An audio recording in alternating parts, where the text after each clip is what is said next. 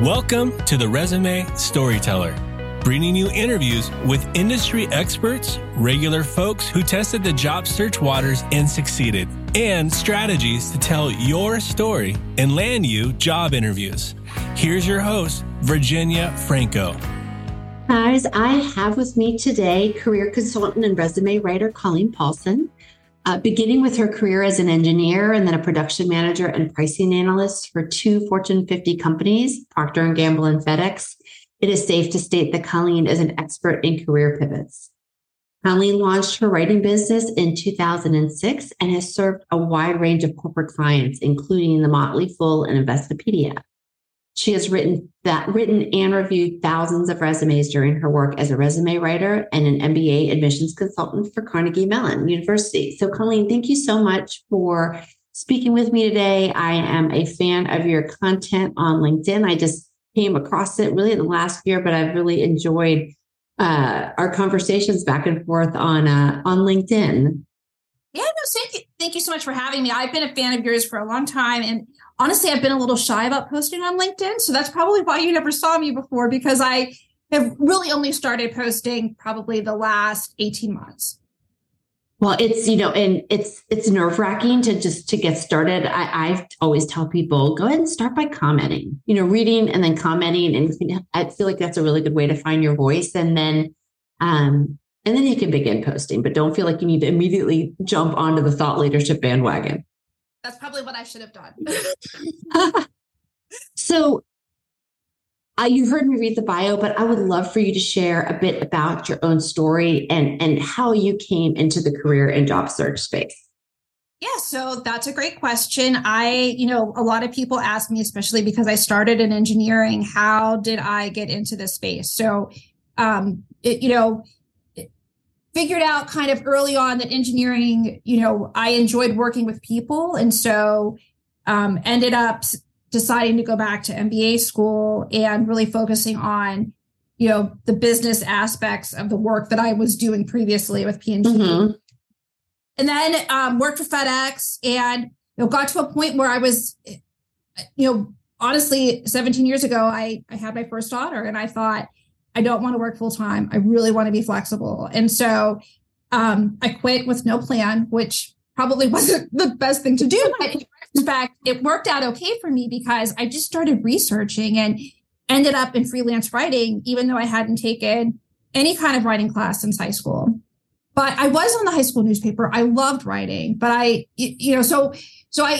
had those skills someplace and just started freelancing for The Motley Fool and then ended up seeing a job posting for resume writing. And I was like, well, that sounds kind of cool. And, really it works for me because I love business. I love hearing about the work that people do. And I love telling their stories. So it works for me. And I know a lot of us no one graduates and says, wow, I'm going to be a resume writer. I'm going to be most of us don't know that was a thing. Yeah, exactly. It's so funny. It is. And, so it's kind of a neat place to end up. And I love it. But it takes a while to kind of move into that space. That's for sure. Well, I did a bunch of freelance writing as well online. I wrote for travel.com, fitness.com, health.com, all these really cool things. Of course, I never got to travel anywhere, but I got to write about it.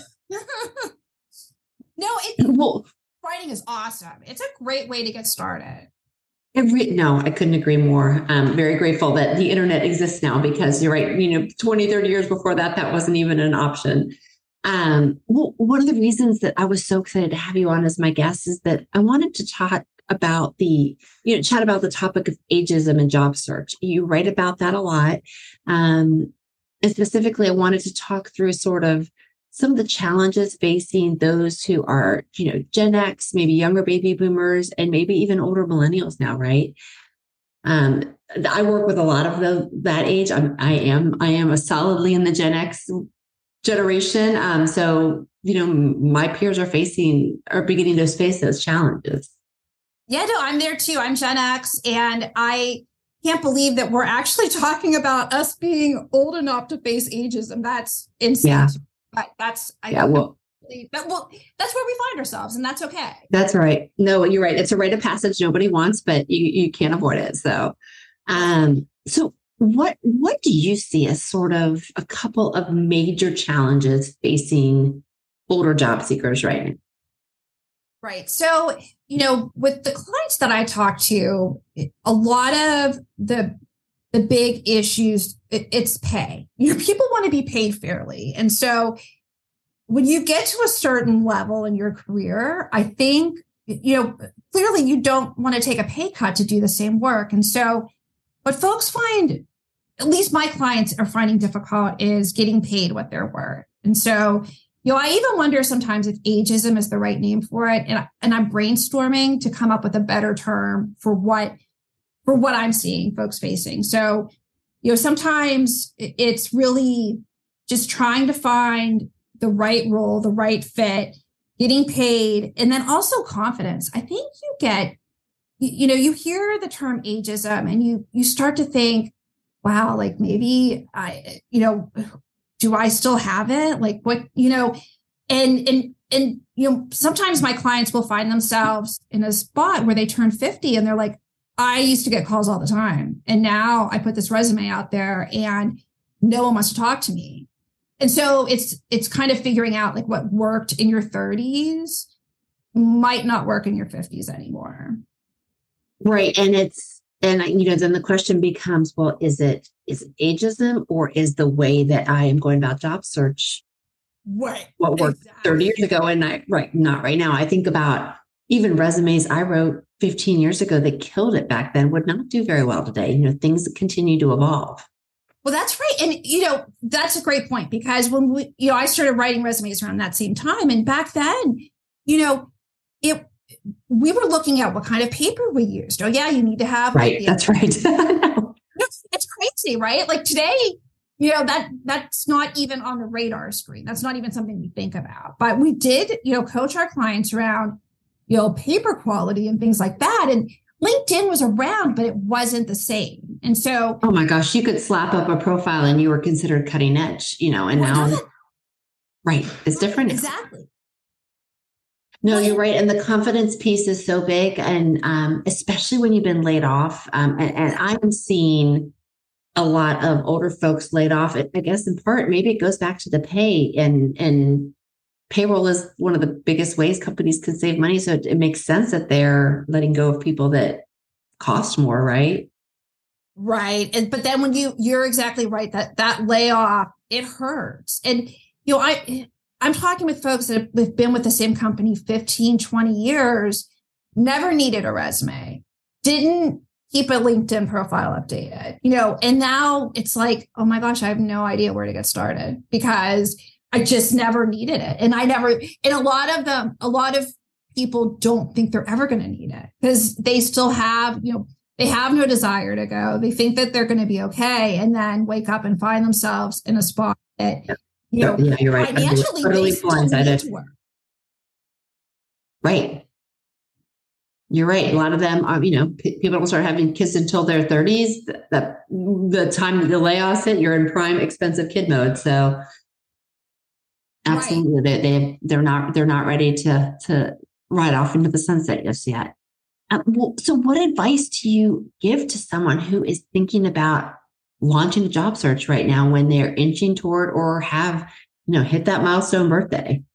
Yeah. So, one thing to really keep in mind is so a typical job search is 5 months. That's the statistic that's out there. Is okay. That's what I've heard, is that just a regular job search is 5 months. And if you're looking for an executive level role, then it's probably going to be longer than that. So you might be looking at 6 months or 12 months, depending on the type of role you want. Maybe you could find a side gig or something in the meantime, but it's really like just keeping it, being patient. And again, everyone's in a different spot. Like some people, they need a job to pay the bills, right? So they're looking to find something as soon as they can get it. And they have to find it because they need to pay the rent. Then you have other people who can afford to be a little bit more patient for that executive role. And so, it's really just keeping in mind that, you listen, we all hear those stories on LinkedIn, like I found a job in a month and that happens, right? But it doesn't happen all the time. And so and for everyone who gets a job in the month, there's that person that got the job in 10 months, which makes the average 5 months, right? Yeah, that's exactly it. No, that's it perfectly. That's it. Is that you're right though, and depending on your deal breakers and your timeline, your urgency, that will warrant how much patience you can afford to have or not have, right? That is exactly it. So you have to decide for yourself, what's most important to you. Do you need to find a job to pay the bills, or can you wait a couple months for the better opportunity to come along? And then I have folks come to me and they're in a job right now, but they're so busy that it's hard for them to really carve out that time to look for a job, right? So you're in that busy executive role, you're like working 60-hour weeks, and then on the side, you're supposed to look for a job, but you're too busy and tired to look for a job. So it's kind of putting all that together, and it can be very difficult. What advice do you have for the people that fall into bucket number 2, where they are employed and their time is so limited, but they know that the writing's on the wall, they might be let go or they're miserable. How do you recommend they carve out that time?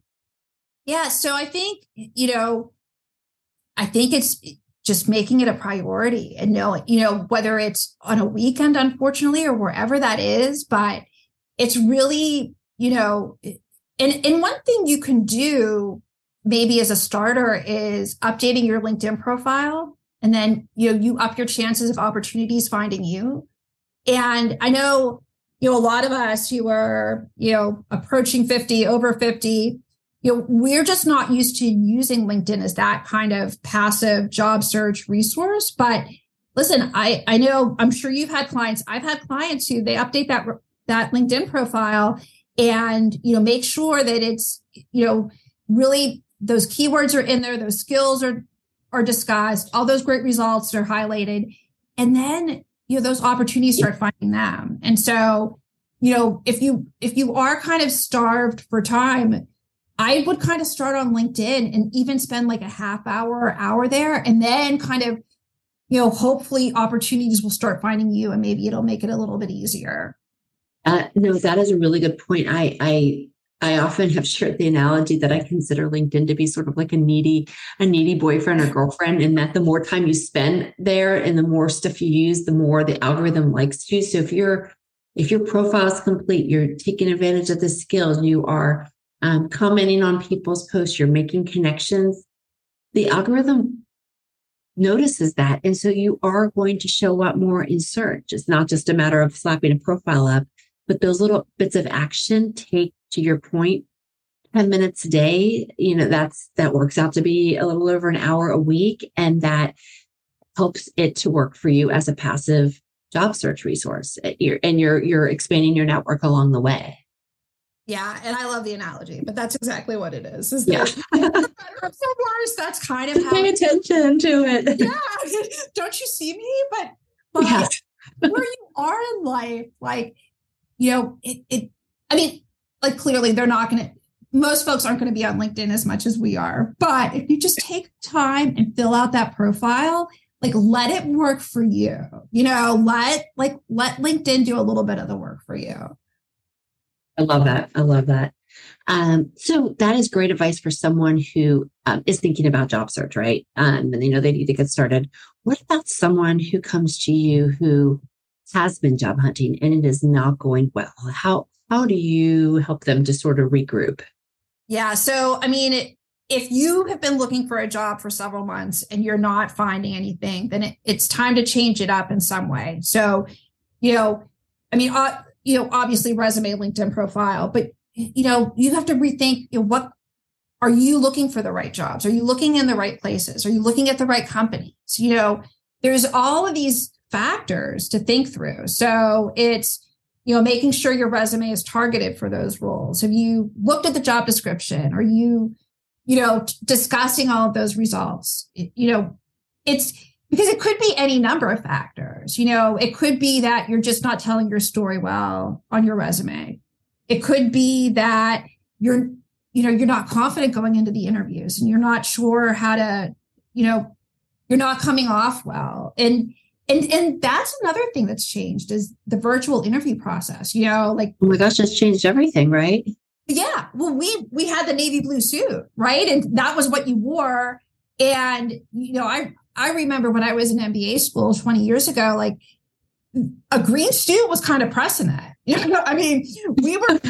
were bossed. That was what it was. And, you didn't want someone to make a decision like based on your attire. So you just went plain. And that was what we did.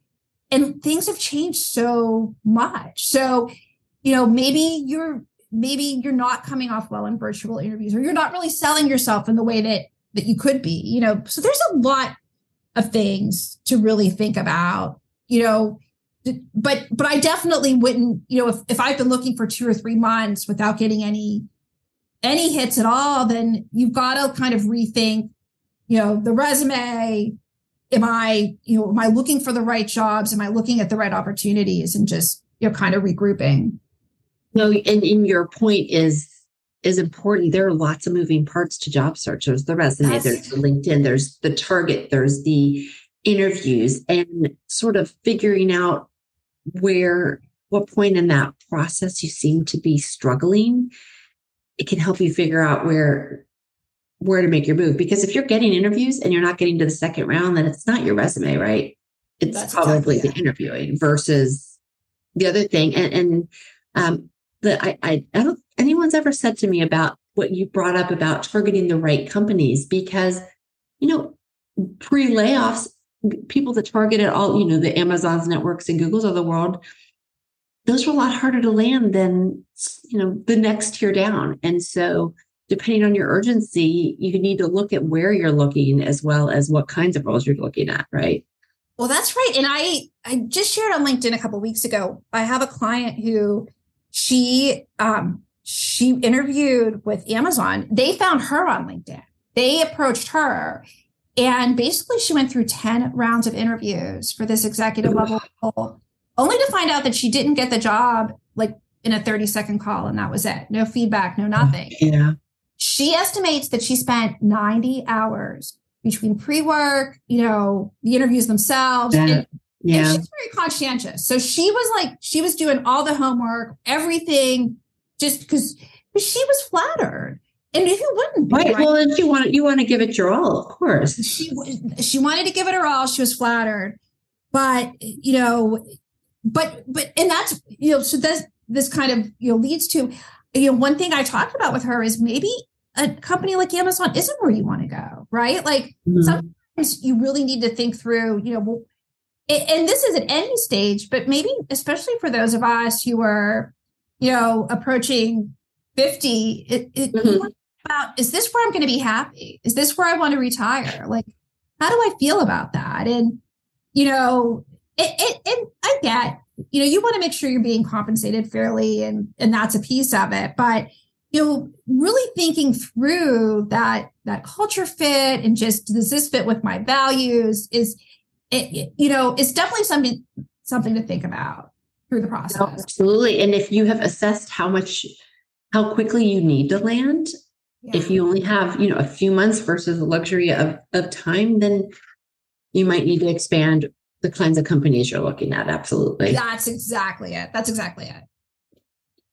So I get my next question. I come across this challenge quite a bit.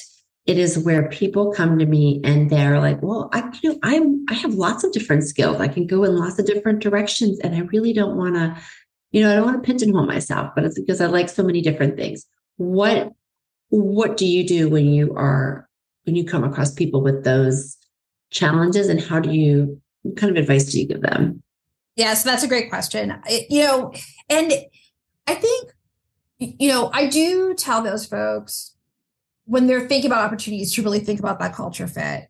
But as far as narrowing down what kind of role they're, going to target, maybe you want to think about what's in demand.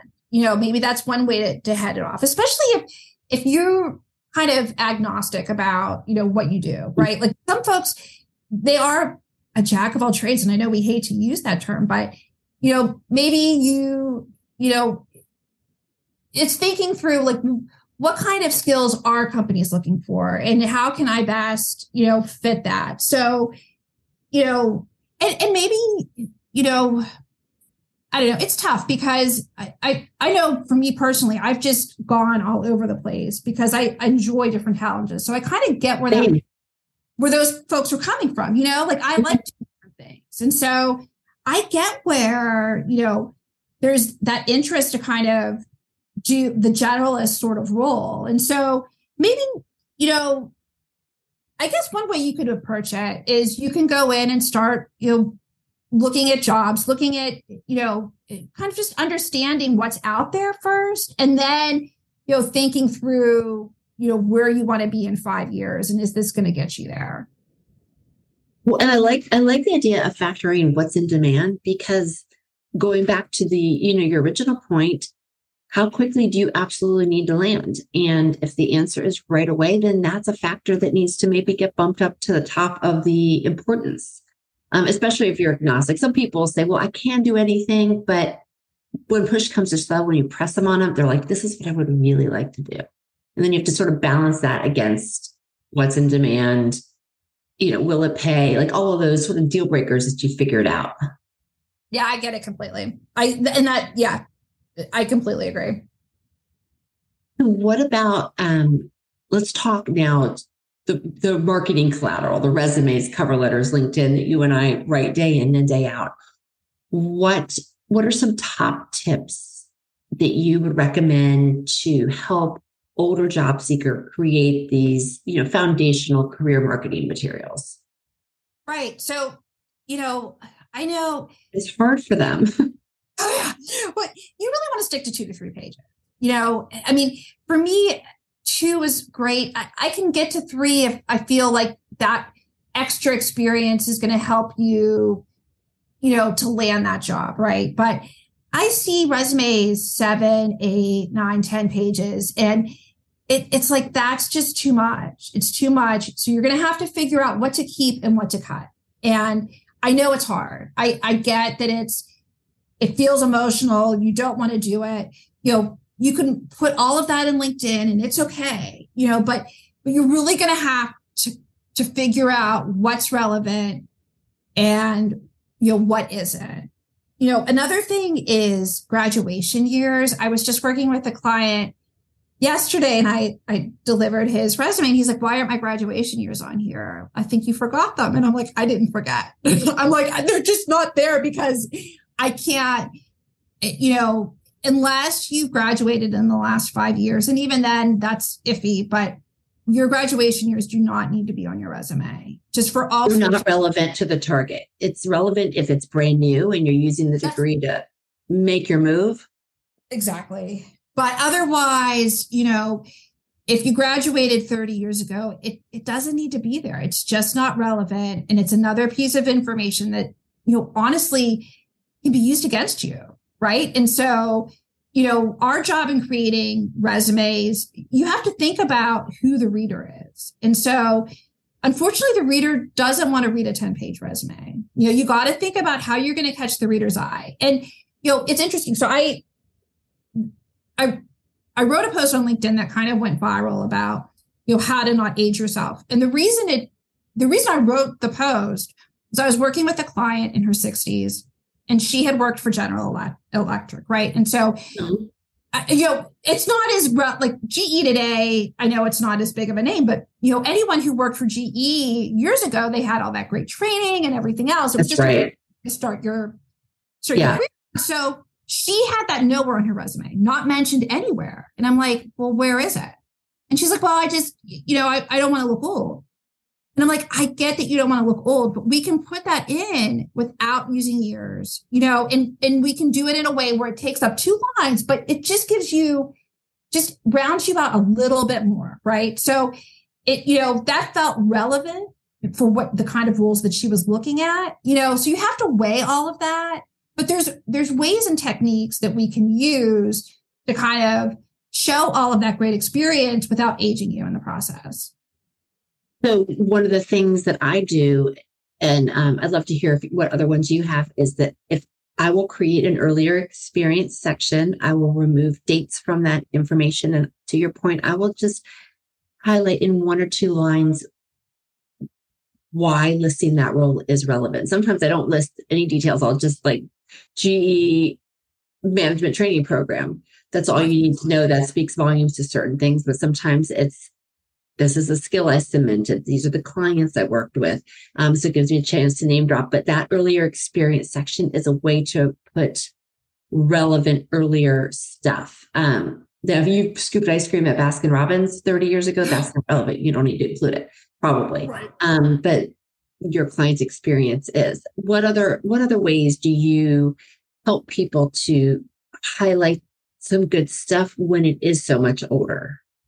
Yeah, so it really just depends. Like sometimes I'll just do it as a career note, which is literally like at the end, just, a quick note. I sometimes, depending on how strong the experience is, I'll note it in the executive summary, especially name dropping a GE. I may do that. It depends. It depends on, right. What kind of rules the client's looking at, what kind of companies the client's targeting, and whether or not that experience is relevant to that, so those are probably my biggest strategies, is just, really thinking through, is this relevant? Will the reader care that you did this? And then if it is important, then, briefly mentioning it in the executive summary. Like clearly it's not going to take up, 3 lines, but right. You don't need the same amount of real estate that you devote to something 3 years ago, but you're right. Listing it at the top shows that it's important. But I love you're always thinking about who's the reader, will they care? Well, that's it. I mean, and that's, I think, the hardest part for people to understand sometimes, right? Like, and people get emotionally attached to all of that experience. Which yeah, just your blood, sweat, and tears, right? Yeah, I get it completely. But in the end, your resume is a marketing document. And so you really need to be careful about what you talk about. And you need to think about, is this relevant and will they care? I don't even think our own parents would look at our resume with a fine tooth comb. They don't. Nobody has the time, right? The same way you don't read any sort of marketing document or brochure inside and out. You look at the highlights, because you're comparing it against lots of other similar documents, right? That's exactly it. I mean, what do they say? 6 seconds you have to. Yeah, exactly. Well, and what I found, I call it the rabbit hole phenomenon. When people put dates and list earlier stuff in addition to taking up extra space, I know I go in the rabbit hole of going, oh, I wonder if he knows this person and went to school with that person. I wonder, just start thinking about all sorts of side nonsense. And if you just have 10 seconds to make an impression, you can't afford for someone to go into the rabbit hole. And upsizing earlier stuff, making a brief reference in the executive summary, that keeps you out of there. Right. No, that's exactly it. That's a great way to put it. So let's talk about pitfalls and your advice for avoiding them. What are ones that 1 or 2 that you find common to older Gen X or baby boomers, that group? Yeah. So I think it's, so part of it is not living in the past, right? Like, so you want to make sure that you're presenting yourself in a relevant way with relevant, so let's say you did start with GE, 30 years ago, you're name dropping it, but you're not living there. And so you're really highlighting what you've done recently. Another thing is really thinking about a common theme, right? Especially if you've been in different industries, if you've done different roles, it's thinking about what have I delivered in these roles, and then kind of trying to, piece it all together in a story that makes sense. And so, coming up with, showing real results, telling your story in a clear way. And, and then also just not, I think a lot of times people start to lose their confidence, and, maybe that's even the toughest thing of all, because once you lose your confidence, then you do get into a pit, and it's hard to dig out. There's a big difference between a job seeker who's like, yeah, I'm going to nail that interview. And, I have it all together. Like, and then someone who's just like, why would they want me anyways? And it's sad. It's a shame, but, I really think that you've got to have some cheerleaders in your corner to help you, because the job search, it's hard no matter what your age is. It can be very demoralizing. Even if you currently have a job and you're looking, it can be really tough. And so you've got to have people in your corner to kind of support you through that and help you to, stay focused, but also just to keep perspective that this, not finding a job, like it doesn't say anything about you as a person. So you've got to. It's a blip in your life at the end of the day. Yes. Probably will have spent more time working than looking for work. But you're right. I agree. The job search is tough when people do it alone. I'm a huge fan of job search clubs. There's so many that are free. There's job search accountability groups, and studies show those people land faster when they've got that support. Support in good times and in bad, and then you can give back to others and do the same. Absolutely. 100%. And it's never been easier with technology. It's never been easier to find those people. That's right. No, you're absolutely right. And I love your advice about sort of coming up with trying to identify a common theme to sort of thread together disparate roles in industries, because I know when I listen to people's stories, they'll say, I'm such a job hopper, I've moved around. But at the end of the day, they time and time again sort of were brought in to do the same thing, build something, fix something, whatever it is. There's that common story. And when you identify that and you write about each experience in that way, suddenly the themes are united and the story flows. Right. And sometimes it's hard to do that for yourself. I think you're too close to it. Yeah, because you're too close to it, and it's very difficult. You may think in your head, well, the reason I switched jobs is XYZ, and that reason doesn't even matter, right? Like it's just, right. It's really trying to like step back and be objective about the work that you did and how to kind of put all of that together into a cohesive form. Absolutely. That's why I did not write my own resume. I hear you. My own blood, sweat, and tears, no way. So we've talked about sort of the struggles that older workers have. What are some advantages that we have? Well, network. You've been working for 30 years, like people, a guy, you have a friend, and so you've got to use that, and use it. And when I say use it, like you don't want to use people, but you want to have those reciprocal relationships and let people know, like, listen, I'm looking for a job. If you hear anything, let me know, because, that really, not only do you have support, but in people in your corner, but it's such a smart way to kind of, it's a smart way to job search, because, and then think about this, we hear about all of folks starting roles and they find out that it's not a good culture fit and they don't like the opportunity. Well, if you're finding jobs through your network, the chances of that, they're not completely eliminated, but it's definitely reduced because you have an in. Someone, can tell you more about the role and more about the company. So you have a better idea of what you're getting yourself into. Right. You get more intel, right? That's exactly it. And so network is like, we definitely have the advantage for networks. And then also just experience, like we've lived and, we've done different things. And so, companies would be lucky to have you, so you've got to like play that up and really, have confidence that experience will be valued by the right company. I agree. And, to use the older term, LinkedIn is the best Rolodex on the planet because it's also a CRM, right? You can use filters, you can get data, and we all had Rolodexes. Why not use LinkedIn? And it's a great way to keep track of people, and by the fact of living longer, we know more people.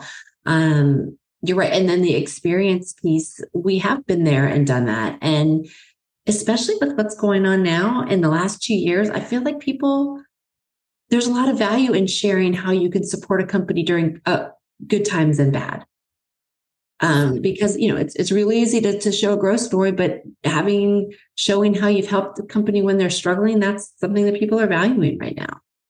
Yeah, absolutely. And that's a great reminder to folks. If they don't have on their resume right now, like how they helped their companies through COVID, then they should put it, because everyone did it in some way. But over and over again, I see folks kind of just ignoring what they did and kind of making it like routine. But, March 2020, everything changed overnight. Right. And that's right. Whatever you did to help your company through that, you've got to give yourself credit for it. Well, and then the Great Resignation, there were companies struggling retaining talent and keeping people happy and recruiting and all of those things. So look, the last 2 years have been whiplash, and it really is. There's some wins and bad for them, right? So what are, I ask this question a lot. Let's say you're at a party and someone comes up to you and says, I need to go start a job hunt. What are 1 or 2 tools that I absolutely have to have? What would you say? Honestly, I would say number 1 is support. You really need to have people in your corner, whether, whoever that is, whether you find a job search group, that's great. Whether it's just, friends or your spouse or whoever, but you really need support, because it isn't easy. And, and when you lose that confidence, to me, it's such a shame, because it's so hard for you to market yourself in the job search when you don't even have confidence in yourself anymore. Yeah, you're right. It puts you into a deep hole. It's hard to dig out of. Yeah. And then I would say, just keeping that patience of, just that things are going to work out, you're going to have to, it's not going to be easy, but just like persevering through all of it and just understanding that, you're going to land in a good spot. Just keep hope that it'll happen. Keep the faith. Yeah. I love that. Well, Colleen, thank you so much for all of this. Tell me, you have been very busy with your private practice. What is next for you in the next couple months of 2023? Anything exciting you want to plug while I have you? Yeah, no, I mean, for me, I'm just going to keep plugging along with the resumes and executive bios and LinkedIn. I enjoy what I do. I love talking to my clients, and I love sitting down and kind of thinking about the work that they've done in a different way. So nothing else really exciting other than, taking care of the kids and plugging away. I love that. Well, if people want to connect with you, I have shared your LinkedIn profile on your bio, and then also a link to your website, which is Colleen Paulson, ColleenPaulsonMBA.com. Are those the 2 best ways to connect with you? Absolutely. Excellent. Well, thank you so much. You have shared so many great insights. I know that people will find it valuable. Yeah, thank you so much for having me. It's been a lot of fun to talk through, and I'm happy to answer questions that folks may have if they want to reach out. So, thank you. You've been listening to The Resume Storyteller with Virginia Franco. To learn more about storytelling strategies to catch the eye of today's online skim hiring and decision makers, please visit www.virginiafrancoresumes.com.